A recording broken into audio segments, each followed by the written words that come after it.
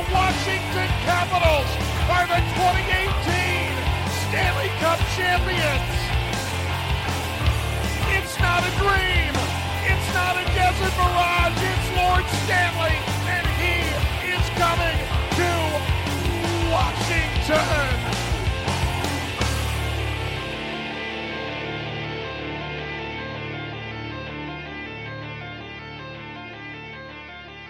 Welcome back to Japers Rink Radio. I'm your host, Greg Young, and today the Capitals' play has been supersized both in a positive and negative direction, and we have a supersized episode with Adam Stringham and Kevin Klein. So, Kevin, how have you been doing lately? I've been doing well. I've been doing all right out here in Seattle where things are a little bit crazy, and I've been hoping that the Caps could give me some relief from that when I tune in from across the country. And I would have to say that they have, generally speaking, failed to accomplish that other than a nice little reprieve on Saturday against Pittsburgh. Yeah. And Adam, you're joining us from the lovely, warm Houston, Texas, which I think now Texas also has its own coronavirus case. So, how are things been going in the Lone Star State? Things are fine down here. It might be getting warmer, but the Caps play is getting colder. So that's just what we've, I like Kevin, I've been watching the games and just generally been kind of disappointed. I don't know how many times we've been on this podcast over the last couple of months talking about it being a entertainment product, and Caps aren't playing a lot of entertaining hockey right now. Yeah, and man, the games lately have felt like a chore. I know that we were talking right before this that watching Capitals hockey really from, December on, maybe even a little before that, I would say, the Capitals play has just kind of been uninspired. So, Kevin, I know that you have much more defined thoughts on this because you've been writing up a storm for the site. So, I don't know, what have kind of been your more recent impressions of the play, and kind of tease the article that that you were writing? Sure. My impressions of their recent play are that it's bad, and that calling it bad is really an understatement. I think you could build a pretty strong case, and I think that I did. If you look on the site, and got a piece up called "The Caps Play is Poor," and we're going to talk about it. It didn't really bury the lead on that one.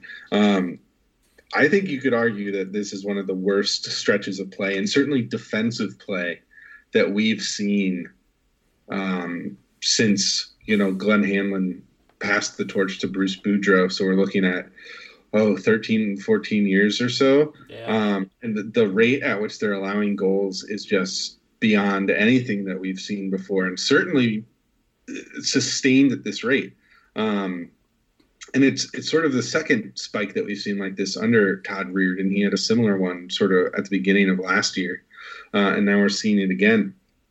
And the offensive production, it's still there, but it just can't account for the futility of the defense, right?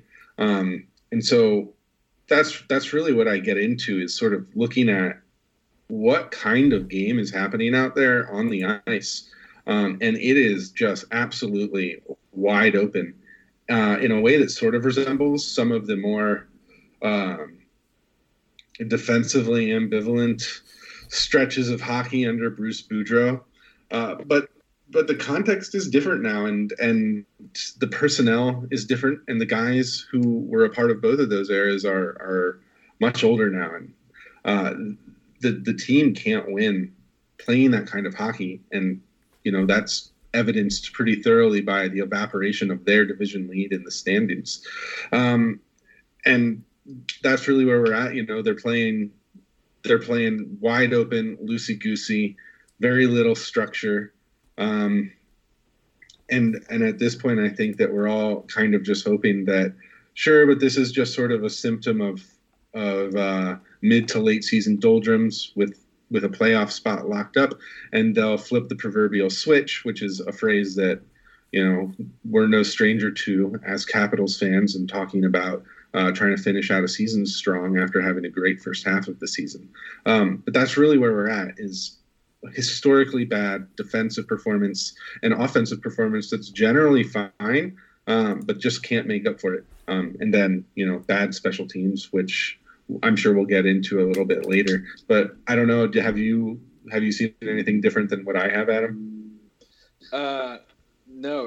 I haven't really seen anything too different. I think the one thing is it's surprising, just kind of how you'd expect this loosey-goosey product to be a bit more entertaining to watch, right? We'd expect to see kind of just a lot. I don't know if I expect to see more goals. It just doesn't feel like the games have been particularly free-flowing. I'm definitely letting kind of the most recent Capitals game against Buffalo color my analysis a little bit. I did think the game against Pittsburgh obviously was pretty great. But the Capitals, just their game doesn't feel cohesive to me. I know we've seen defense kind of all year be a problem, but it's just tough. And I know we're going to talk about the defensive pairings here coming up. But guys that were playing really poorly are playing a bit better, and on the other side of things, guys that were playing great are now not so much. So, Greg, I don't know.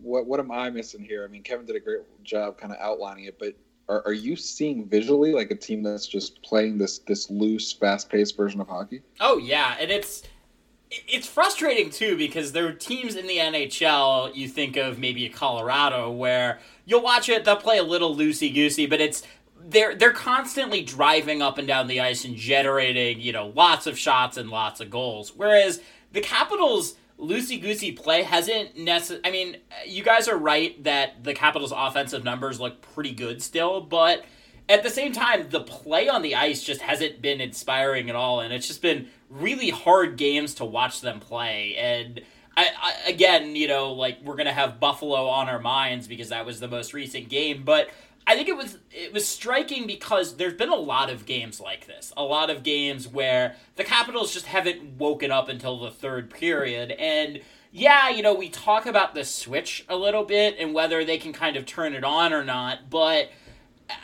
at a certain point, what do you just say that this is what the Capitals are right now, which is just a team that cannot play defense, and you wonder systematically if something is wrong with them, and just kind of the breakouts haven't looked particularly good. They've just been kind of sloppy in the neutral zone, and I whether it's going to be that they're bored or whether they're waiting to flip a switch or not.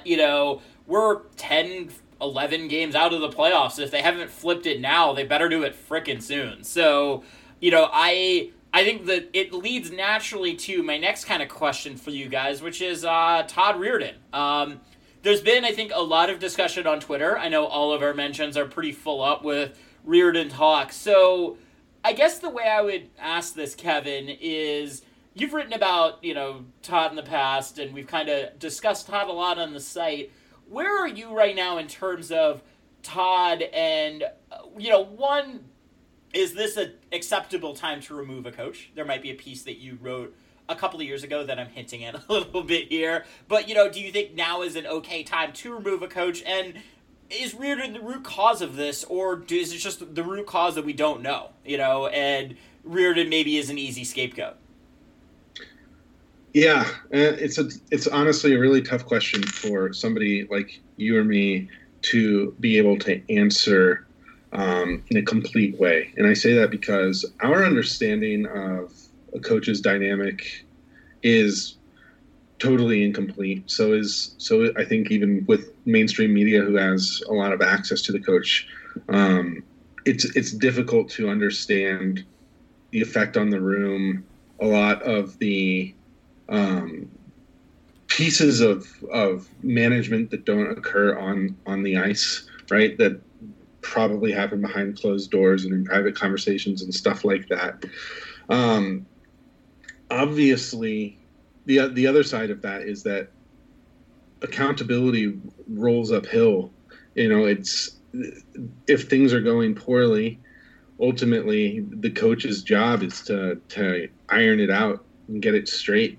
And this is a stretch of play that far fails to meet expectations, and the length of that stretch is to the point now where I think any coach would be kind of in a conventional way of thinking on the hot seat.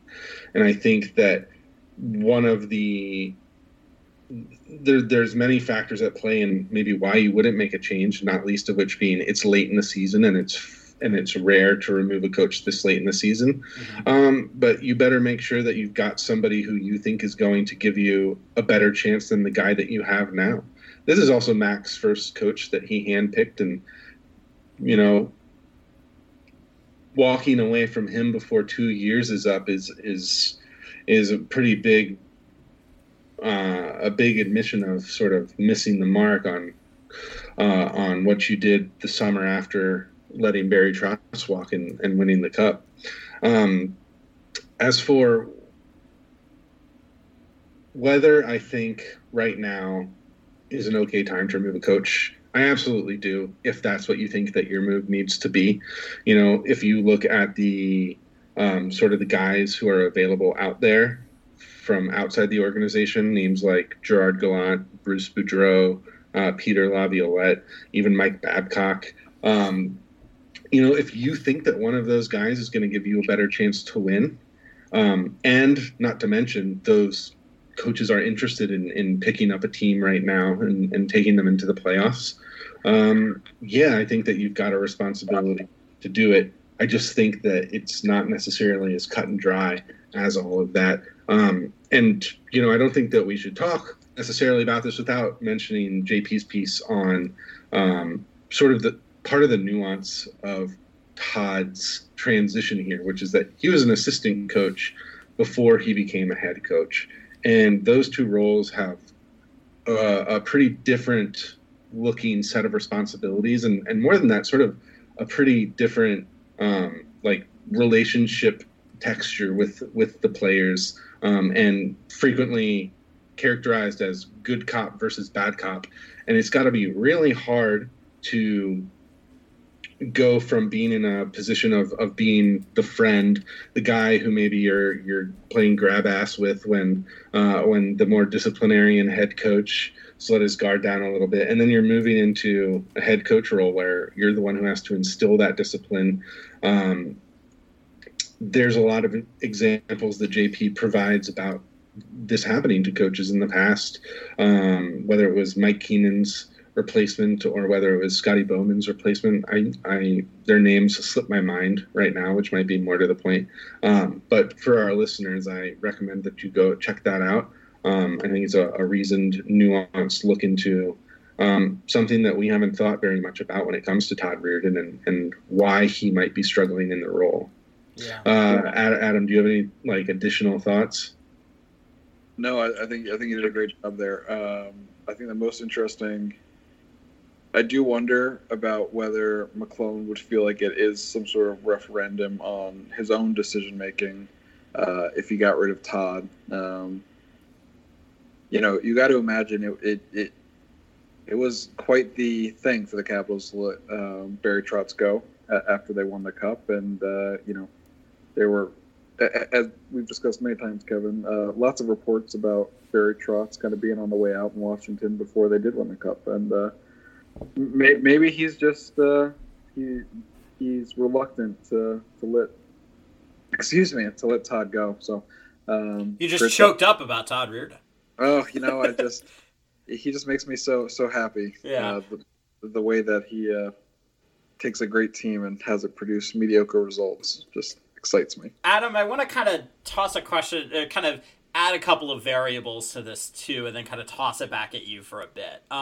So I know that one of the things that we associate with McClellan is the Reirden hire, but it seems like McClellan is pretty safe at this point, right? He's made, I think, a number of, solid contract investments. We look at stuff like the Lars Eller deal, the John Carlson contract looks pretty good in hindsight. Dmitry Orlov, a lot of these trades, I think, have looked very good. So, it seems like McClellan would be safe, which might say he could definitely survive a Reirden firing. The other thing, too, being that I know that this kind of gets a little warped because the Capitals won a Cup 2 years ago, but The Capitals' window to win a Stanley Cup is pretty much right now because they have a lot of players, locked into deals that aren't maybe going to age as well as, we say they will. We look at a Nicholas Backstrom who, I think is going to be in pretty good shape, but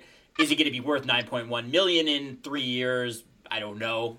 Probably not. Ovechkin's going to be, you would think, in some kind of decline at that point. So it would seem like now would be a good kind of window to maximize the Capitals, potential to win a Stanley Cup. So adding those two variables in, do you think that could kind of swing things at all with whether they should keep Reirden or not? And Kevin, if you want to, you can chime in as well. I mean, I certainly think if I was McClellan, my first thought would be, do I think Todd Reirden is capable of pushing the right buttons and making the correct adjustments to get this team, to a championship?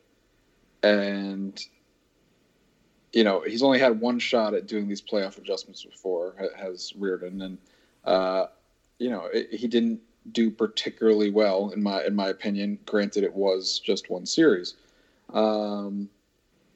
If I'm Brian, I'm not worried at all about my job.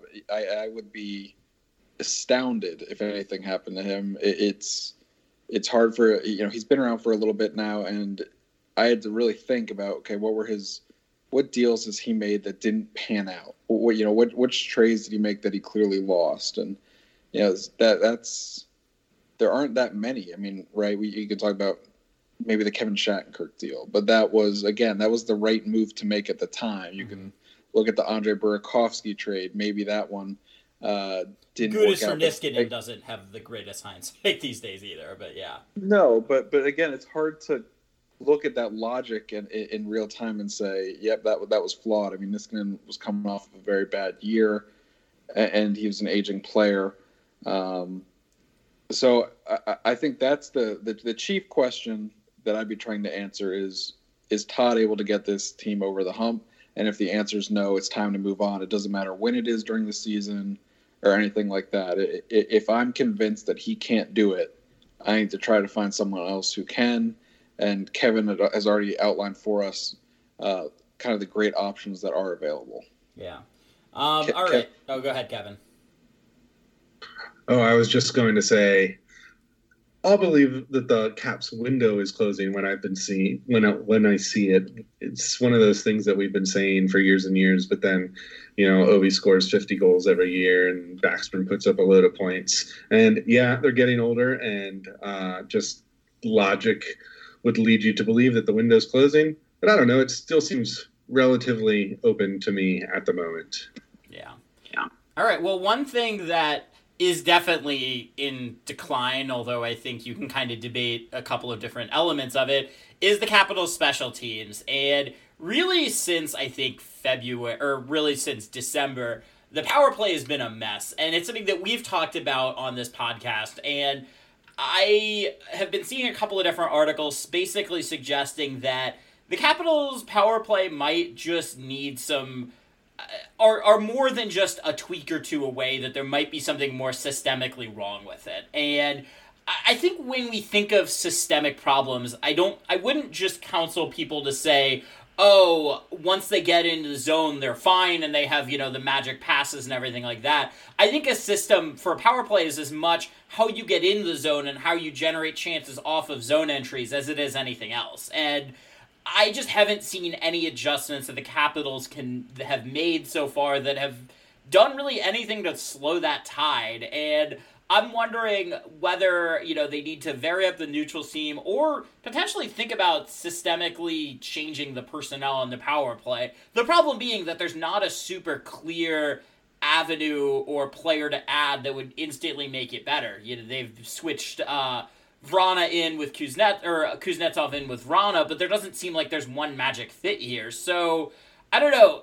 Kevin, where are you on, the Capitals power play? Do you think there's something maybe broad or wrong with it, or do you think they could still be maybe a tweak or two away from seeing maybe not a top 1 or 2 power play, but something that could still be in the top 5 or 10 and still win them games? Yeah, I have trouble thinking that there's anything like irrevocably broken simply because what we're more or less looking at is the same power play that has been proficient up to the top of the league for year after year after year under Blaine Forsyth. And they haven't really changed a whole lot there, right? It's sort of like either Carlson bombs it from the point, slides it over to Ovi if he's open, or that little bump set play down with Osh finishing. And that's gotten the job done, and it's not now. And what I think has changed more than anything is the way that the penalty kills are playing the power play. Something that we marveled at for a long time was, wow, why aren't these penalty killers putting more pressure on the puck carrier? We anecdotally observed that our puck carriers tended to cough the puck up, not necessarily make a smart pass under pressure, and then the puck would get cleared out of the zone. And I've seen that happening a lot more from the penalty killers on this back half of the season, certainly during this, whatever it is, like a 3 for 29 stretch or something that they're having. But that's when they're in the zone. When they're out of the zone, it's about the zone entries, and those have been god-awful. Yes. To the point where I've noticed on more than one occasion them fail to get in through their slingshot or through some, milquetoast pass through the neutral zone that a defender gets a stick on and the puck goes awry.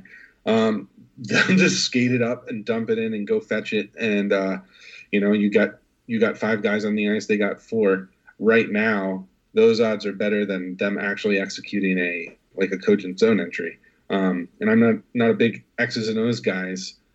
So I don't really have a solution to recommend there. But there's problems on both the entry and once they're in the zone, in my opinion. But like I said, I still have to think that it doesn't require an overhaul. It doesn't require a complete redesign. I don't think something that works that well for that long with pretty similar personnel just breaks overnight. Adam, what do you think? Yeah, I think teams are playing the Capitals a bit differently. I don't necessarily think the Capitals are doing anything differently. We see the Ovechkin-Karlsson kind of swap at the point now more than we did maybe a year or two ago. I personally feel like that we've seen the bump set that you mentioned earlier generally be a little bit less effective than we had seen in the past. And, Backstrom's not quite shooting the same as he was before. In my opinion, not that he was ever a real high volume shooter, but he's almost just like a non-threat over on that side of the ice right now on the power play. So I think it really is interesting how they've been dumping the puck in more on the power play. At least that's visually what it's looked like. I'm not totally sure that Blaine Forsyth has a real trick up his sleeve, a real wrinkle to add. But I remember kind of thinking the same thing heading into the playoffs in 2018 because I thought, well, maybe teams always do better against the Capitals power play in the playoffs because, they're scouting it more. They are more aggressive with it. But the Capitals power play, again, this is anecdotally, I thought was very successful in the 2018 playoffs. So maybe they do have a trick up their sleeve again this year as we kind of head into that exciting time of the year. So that's all I've really got on the power play. I would like to see kind of Jacob Vrana, Evgeny Kuznetsov, and Nicholas Backstrom do a bit more when they're on the ice on that right side. Yeah. All right. Well, with that, we're going to take a break. On the other side, we're going to talk about the defensive pairs a little bit more, ask the question we are all dying to ask, which is Nick Jensen good again? We're going to talk about that. We'll talk about Karlsson and the Norris, and we'll talk about the bottom 6. So stay tuned.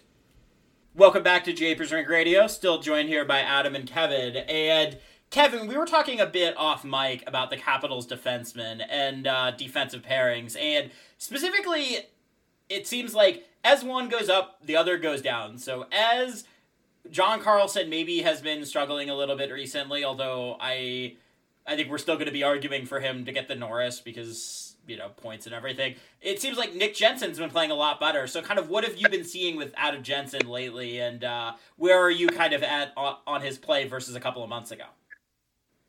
I mean, he's clearly improved, and it's one of those things where the eye test and the analytics are matching, right? Yeah. his expected goals for is jumping up and his expected goals down is plummeting, which is all great. And if this truly represents the new normal for Nick Jensen, it's hard to imagine a bigger windfall for the Caps, right? If this is the real Jensen, the Caps have as satisfying a top four from a personnel standpoint that you could have hoped for, based on this group, given their general lackluster performance over the course of the year. Throw in the fact that Orlov's defensive performance has also improved in his shared minutes with Jensen, and that improvement from that pair has happened at a time when we've seen the opposite from pretty much the rest of the team. It's a really good sign, and maybe is an indication that those guys should be playing your top minutes, right, every night. And if you look at the time on ice charts from the last couple of weeks of games or so, you see more and more that Jensen and Orlov are getting more time as a pair than Karlsson and Dillon. I'd say that Jensen slotting in that top four and performing well there also has the added benefit of allowing you to shelter Michael Kempny in the bottom six. And Kempny, whether it's because of injury or whether it's something else, he's playing well below what we've come to expect of him. And that's probably the best spot for him to try to get him right. Even with Kempny playing the way he is, as far as I'm concerned, he still represents a more dependable player than Radko Gudas, who has basically bottomed out. But yeah, I mean, is this for real with Jensen? I don't know. I almost think that it's a little bit too good to be true. But honestly, even if he falls somewhere between where we're seeing now and what we saw for a good portion of the season leading up to this stretch, any improvement is a good thing in my book. Adam, any additional thoughts on Jensen and the D in general? Oh, I love how Jensen, he's just been more aggressive with the puck. I feel like he's almost looked kind of similar to how Orlov's willing to jump up on offense. I think we've seen a lot of that recently out of Jensen. I didn't see it coming from him. I kind of thought he's a dud, but he's looked really good.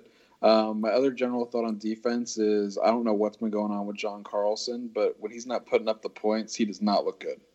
I don't know if points were blinding me to his play. I thought he looked good defensively earlier in the year. He looks fucking cool. Let's not be washed. Looks like a fucking garbage fire. Yeah, he looks like Jeff Schultz, dude. He looks like a pylon out there. All right, he's getting walked. I mean, every time I think about John Karlsson, I'm just seeing Malkin dangle through him in my head.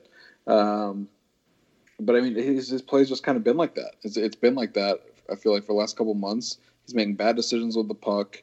I don't really feel like he's doing a lot on the power play. Just all in all, I think John Karlsson's really hurt his candidacy. When we kind of talked about this previously, I think it might have been Greg, JP, and I thought that Karlsson was going to have a solid second half to win the Norris, just because recency bias is definitely a thing when it comes to Norris voting, and I think it's going to be really hard for him given how he's played right now. I don't know if he's really been a Norris Trophy quality guy over the last couple months.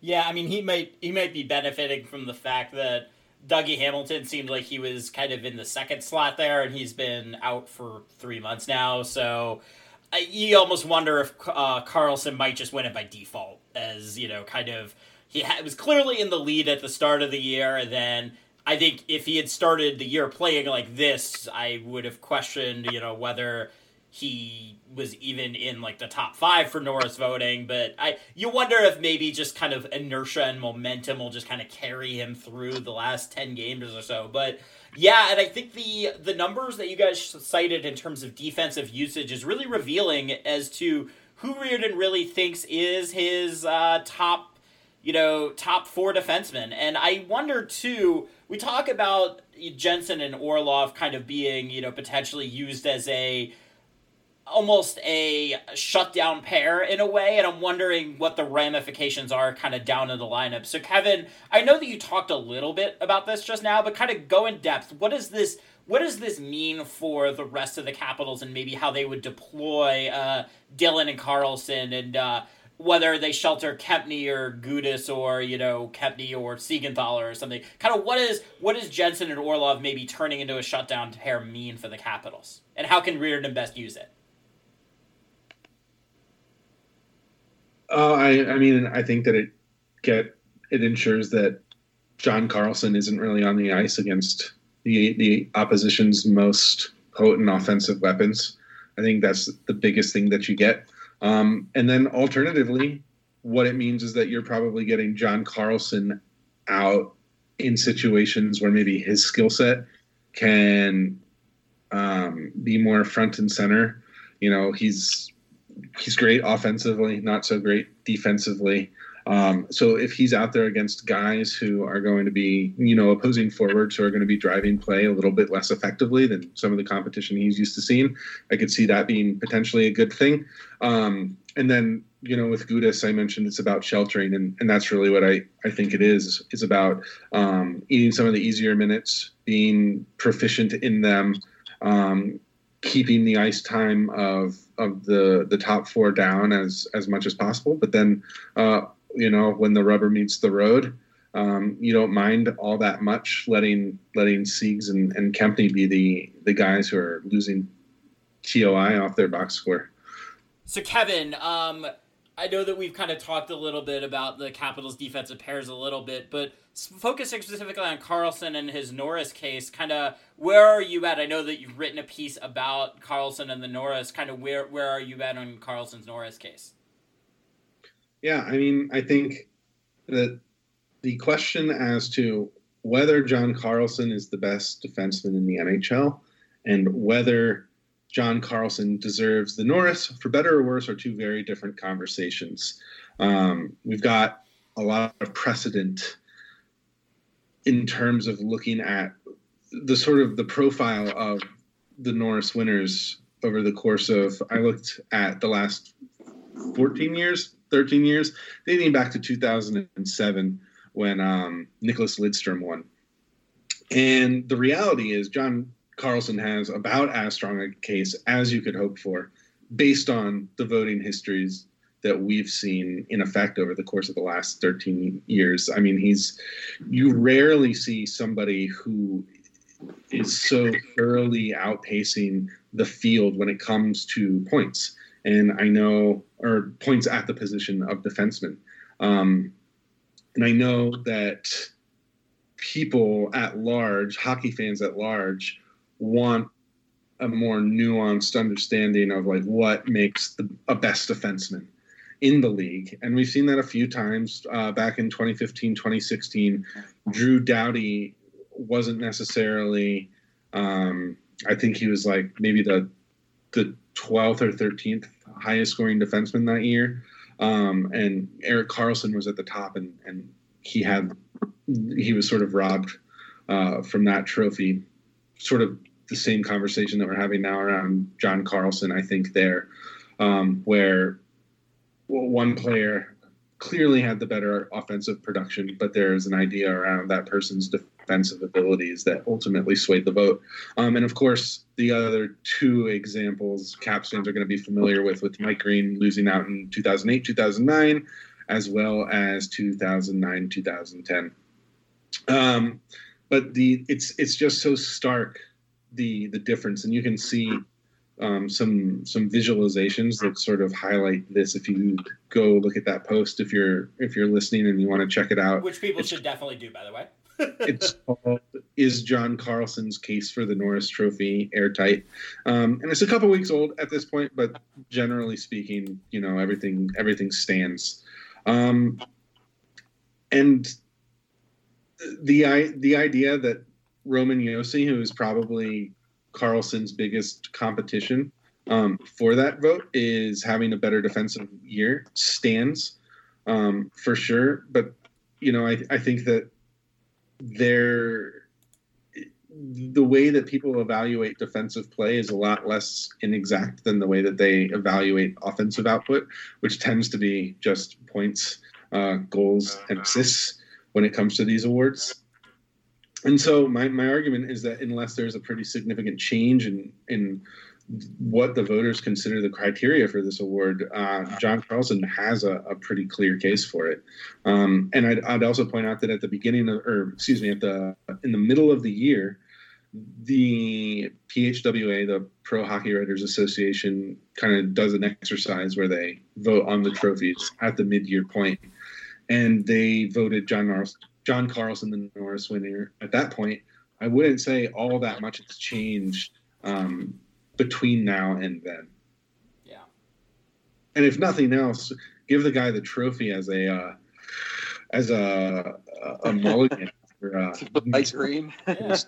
You can invite him on stage and have him share it with him. Yeah, exactly. I mean, you know what? If giving John Carlson the Norris Trophy is a travesty and a stain on the sanctity of that honor, then at least it's one that goes in Caps fans' favor for once. There you go. I mean, he's got to be better than Leon Draisaitl, who, according to one source, is not even a top 30 to 50 NHL player. So there we go. All right. Exactly. Kevin, who's more deserving of the Norris? Is it this year's John Carlson, or is it the Mike Green of the past? I'm going to say the Mike Green of the past. I mean, that guy scored 30 goals in a season for a defenseman, which I don't think it's been done in like 30 years or something like that.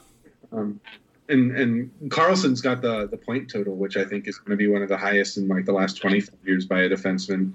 But goals are so hard for defensemen to come by, and to put up 30 like that. I mean, I think that wins that honor for me. Yeah, I think I'm in the same boat with and I'll add another element to it too. The stuff about Mike Green's defense was always kind of bullpucky because, you know, I think he got a lot of, well, he's an offensive defenseman, and so, you know, we're going to notice and zoom in on every defensive mistake. Whereas I think this year John Carlson has been legitimately bad defensively at times, you know, and so I think that's another kind of element to add to it as well. I don't know what the hell bullpucky is, but definitely agree that Mike Green was a great defenseman. There you go. All right. Well, with that, we're going to call a wrap on this episode of Japers Rink Radio. Adam and Kevin. Kevin first. Where can people find your stuff? Because you've been active lately. Yeah, I have been. Don't act so surprised. Well, I mean, just comparing to me and Adam, who you know, we need to step it up a little bit. At least I do. Adam, I know that you have you're moving and have had life events, so I guess you get a pass. But I do not, so I need to do more. But Kevin, you've done stuff. So where can people find your work and all of your various musings? Yeah, sure. So for my work, you know about japersrink.com. If you're here, make sure you're tuning in as we sort of enter the stretch to the postseason here. The site's always a great resource for a Caps community, even as somebody who is behind the scenes on it. As for me, following me in hockey and occasionally other musings, at Sick Unbelievable, put it in the search bar and you'll find me. There you go. And Adam, where can people find your stuff? At Stringham A on Twitter. If I ever write, you'll see me on japersdrink.com, but I wouldn't hold your breath. Yeah. But you know, inspiration can always strike me. You know, nothing like poor play to get the good old creative juices flowing. There you go. Yeah, and you can find me at GregY_JR and my stuff also at Japers Rank. Thank you for listening to this episode of Japers Rank Radio. If you enjoyed the show, please rate, subscribe, and review, and stay tuned next week.